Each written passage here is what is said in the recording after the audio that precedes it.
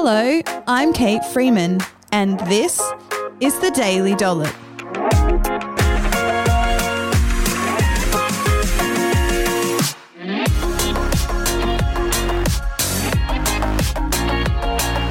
The Daily Dollop podcast is proudly brought to you by The Capital Chemist, Australia's premium community pharmacy where loyalty matters. On this episode of The Daily Dollop, I'm chatting to Millie Thomas, an eating disorder recovery coach, about her journey with anorexia and the slippery slope of diet culture. Here's the final part.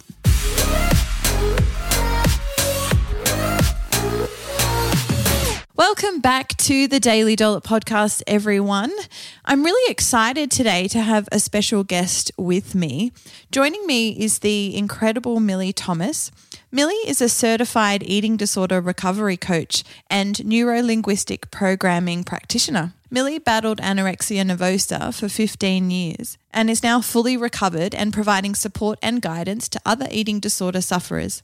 So in terms of obviously helping somebody with managing an eating disorder, if there's sort of people listening to the show at the moment, one of the common things I've heard from definitely a lot of clients who have acknowledged that they have disordered eating practices, so they're really restrictive. And I've said to them, if you're going to make improvements to your diet, I actually think you need to be eating more. I don't think you're eating enough. And if I've managed to build a good relationship with that client, they then feel safe enough to say, I'm afraid of putting on weight. And so once I understand that, then I'm like, okay, that's okay. We can, work really slowly to bring some balance back in.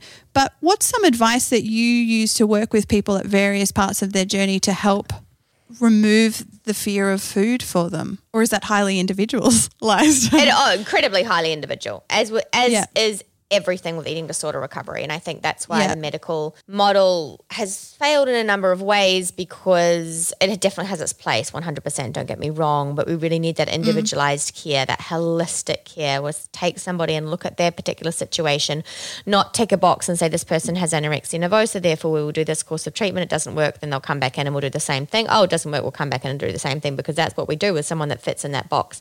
Eating disorders don't fit in a box. For me, it's about getting people to view food differently. So food is for pleasure. Food is, yes, it's also for fuel. It's also to nourish our bodies. But it is also there to just sometimes, because you just feel like having an ice cream, or, you feel like having a cream bun, or whatever it is. It doesn't have to be this calculated thing. It's something, so much of the way that we celebrate things and the way that we connect with people happens around food. And it's so important to be able to partake in that and to not be spending our lives freaking out about it. And so I think I do fair food jars with clients where we go through all of their fair foods and we do it. And then once they've done it once, and I'm like, okay, then over the next couple of weeks, you've got to have that burger at least, another 3 times. And just getting them to realize that all of a sudden, just by having certain types of foods doesn't mean your body suddenly starts to expand at a great rate of knots. And also really digging deep with people and going, so what is this thing around weight gain? Why is this such a big issue for you? Is it really the end of the world? Let's look at your values versus your eating disorder's values. What are your values? Because, I think that they are aligned with much bigger things than this obsession with food and weight and body image. Yeah, absolutely. I think there's also, and you touched on it a few times in your story, but there's this whole problem that we have with looking at someone and having a look at their body and letting that be the only indicator of whether they're okay or not. Like, I remember a client who, was by the GP standards 25 kilos overweight, and every time she went to the GP for some other health issue, he would hound her about losing weight, and very blunt and not very nice about it in the way he spoke to her. And the problem is that she decided to do something about it because he was just constantly on her case. So she went and did a 500 calorie diet. So basically starvation diet that she followed. But of course, this is on the market, these kinds of diets anyway. So she's only eating 500 calories a day, practically starving herself. She's absolutely miserable, but she just feels so much pressure. She goes to the doctor to tell him, almost hoping that he'll be like, this is not healthy that you're eating like this. Do you know what I mean? This is not good. You need to go and get help. And he applauds her. Well done, right? But if somebody in a much thinner body goes to the GP and is like, I'm eating 500 calories a day, it's then like, oh, we need to now, this person needs help. But I think broke my heart that this woman, just because her BMI or her weight was over what it should be according to whatever textbook, she didn't get the help that she needed, or because we'd sort of looked at the body and just decided, oh, yeah, but she's big so she can afford to starve herself. You know what I mean? And I just think where you mentioned right at the beginning where they sort of refed you and you put the weight back on and then they sort of thought, okay, you're good now, but all internally, all inside you, you were still struggling. Do you think that that's a really common problem that happens with people with disordered eating or eating disorders? Absolutely. I think this is what we need to understand is that eating disorders come in all shapes and sizes. And, you know, unfortunately the media tend to focus on that one sort of typical image of someone with anorexia nervosa. But what we know is, you know, the most common eating disorder is actually binge eating disorder.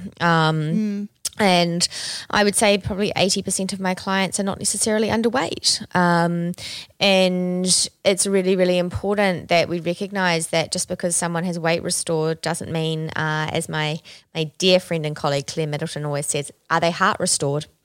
And so, you know, the weight can come on, but you've also got to make sure that that's the psychological side of things is also at the same time being dealt with because those thought patterns can be there at whatever weight it is. And I think it's very, very unfortunate that people in larger bodies are discriminated against and also treated differently, you know, practitioners treat them differently. And just as you said, in terms of, oh, well, you know, being applauded for that behaviour, which is actually a really, really toxic, negative behaviour, just because they are in a larger body. Yeah, breaks my heart. I just, I couldn't believe it. And unfortunately, like definitely through our clinics, it happens more and more. And sometimes what bothers me the most is that this is happening from other health professionals. So I hope there are some GPs and other allied health professionals listening that they can sort of understand that we actually need to think about the person as a whole and not just make a judgment by what we can see. Yeah. Absolutely. And there are a lot of stories like that in the episodes in the End Eating Disorders podcast as well that a lot of professionals have said have been really, really eye-opening for them as to, you know, how they can treat people going forward. Yeah, absolutely. So, you know, one of the things that I'd love to pick your brain on just hear your thoughts, is this whole idea of, from my perspective, my job as a nutritionist is to help people maximize their diet quality. But I certainly am of the belief that food is there for, fuel, nourishment and pleasure as well. And so that's how I've always approached it. But how do you think like the industry, like if we were going to promote healthy eating, but from the perspective that didn't spiral an individual into disordered eating practices, I don't know, what do we need to do? Like, what do you reckon? What are there kind of some things that you think, oh, we need to change this here, or I'd love to see that change? I think taking a really holistic view of things, treating everyone as an individual rather than taking a blanket approach to stuff. We need to change the language. No labeling things as good or bad. Food doesn't have a moral value and you're not inherently good or bad for eating a particular type of food. I think that is essential. Yeah. I think we need to really look to the messaging that we use to our younger generation. And when I say that, I'm talking, you know, right in preschool. How do we talk about food? How do we talk about bodies? And I think it's really important to also model, you know, the fact that no one has any right to comment on someone else's body as well and things like that, so that we're taking that kind of emphasis off, like everybody is so different and we don't make judgments on people because of how they look, because that's no indication of who they are as a person. And I think if we can take that emphasis off that we will go a long, long way in terms of, you know, because when I think about it at the moment, I worry, like, where are we going to be in 10 years' time with this, with diet culture as rife as it is? Like, you know, where are these kids that are, even the teenagers now, but especially the kids in primary school, how is this going to be for them as they grow up? And then we've got things like TikTok, and it worries me greatly. Yeah. Yeah. I agree with you. I mean, we get into our clinic very worryingly children, as we have a peds dietitian, and the parents are bringing them in and are like, look at my child. Look how fat they are. Please help my child. And my poor pediatric dietitian is like cringing under the language. And we are very clear on the fact that kids don't go onto diets, but we've had kids being put on intermittent fasting, keto diets, all sorts of things. Horrific. And we're just like, okay, no. Your child needs to eat food. And, you know, I frequently talk to, you know, women over the years who like are strictly calorie counting, and then they're not eating dinner because they've hit their calorie quota for the day already. So they sit at the dinner table while the rest of their family eats, like not eating. I was like, you need to model eating with your kids. Like, sit down, have dinner with them. The family meal is really important. So I think it's my generation, like my age. I'm actually not sure how close in age you are to me, but I had kids young, so they're teenagers now, but having kids, and I grew up in diet culture, but it's like we're putting it on because we actually think that that's healthy now because we were educated by marketing and social media. I don't know. It's just, I agree with you. I'm scared too. I just constantly saying to parents, just be so careful about what you say and what you do and everything. Yeah. So if someone is struggling with themselves, either from a disordered eating, so highly restrictive eating pattern, or maybe they're feeling like they're binge eating regularly, or even if they do suspect that maybe they do have an eating disorder or a friend or family member, what would be a really great process for them to go and start either finding help for themselves or help for their loved one? Look, there are so many amazing, we're very privileged in Australia to have so many amazing eating disorder organisations that have a wealth of resources when it comes to seeking help. So obviously we have NDED, we have the Butterfly Foundation, we have here in Queensland, we have Eating Disorders Queensland, and there's Eating Disorders Victoria. There are so many different avenues for seeking out resources. There's the NEDC, the National Eating Disorders Collaboration. There are so many avenues. Making one phone call someone can help. I know at NDED we give as many different resources as we possibly can. I've got recommended reading lists.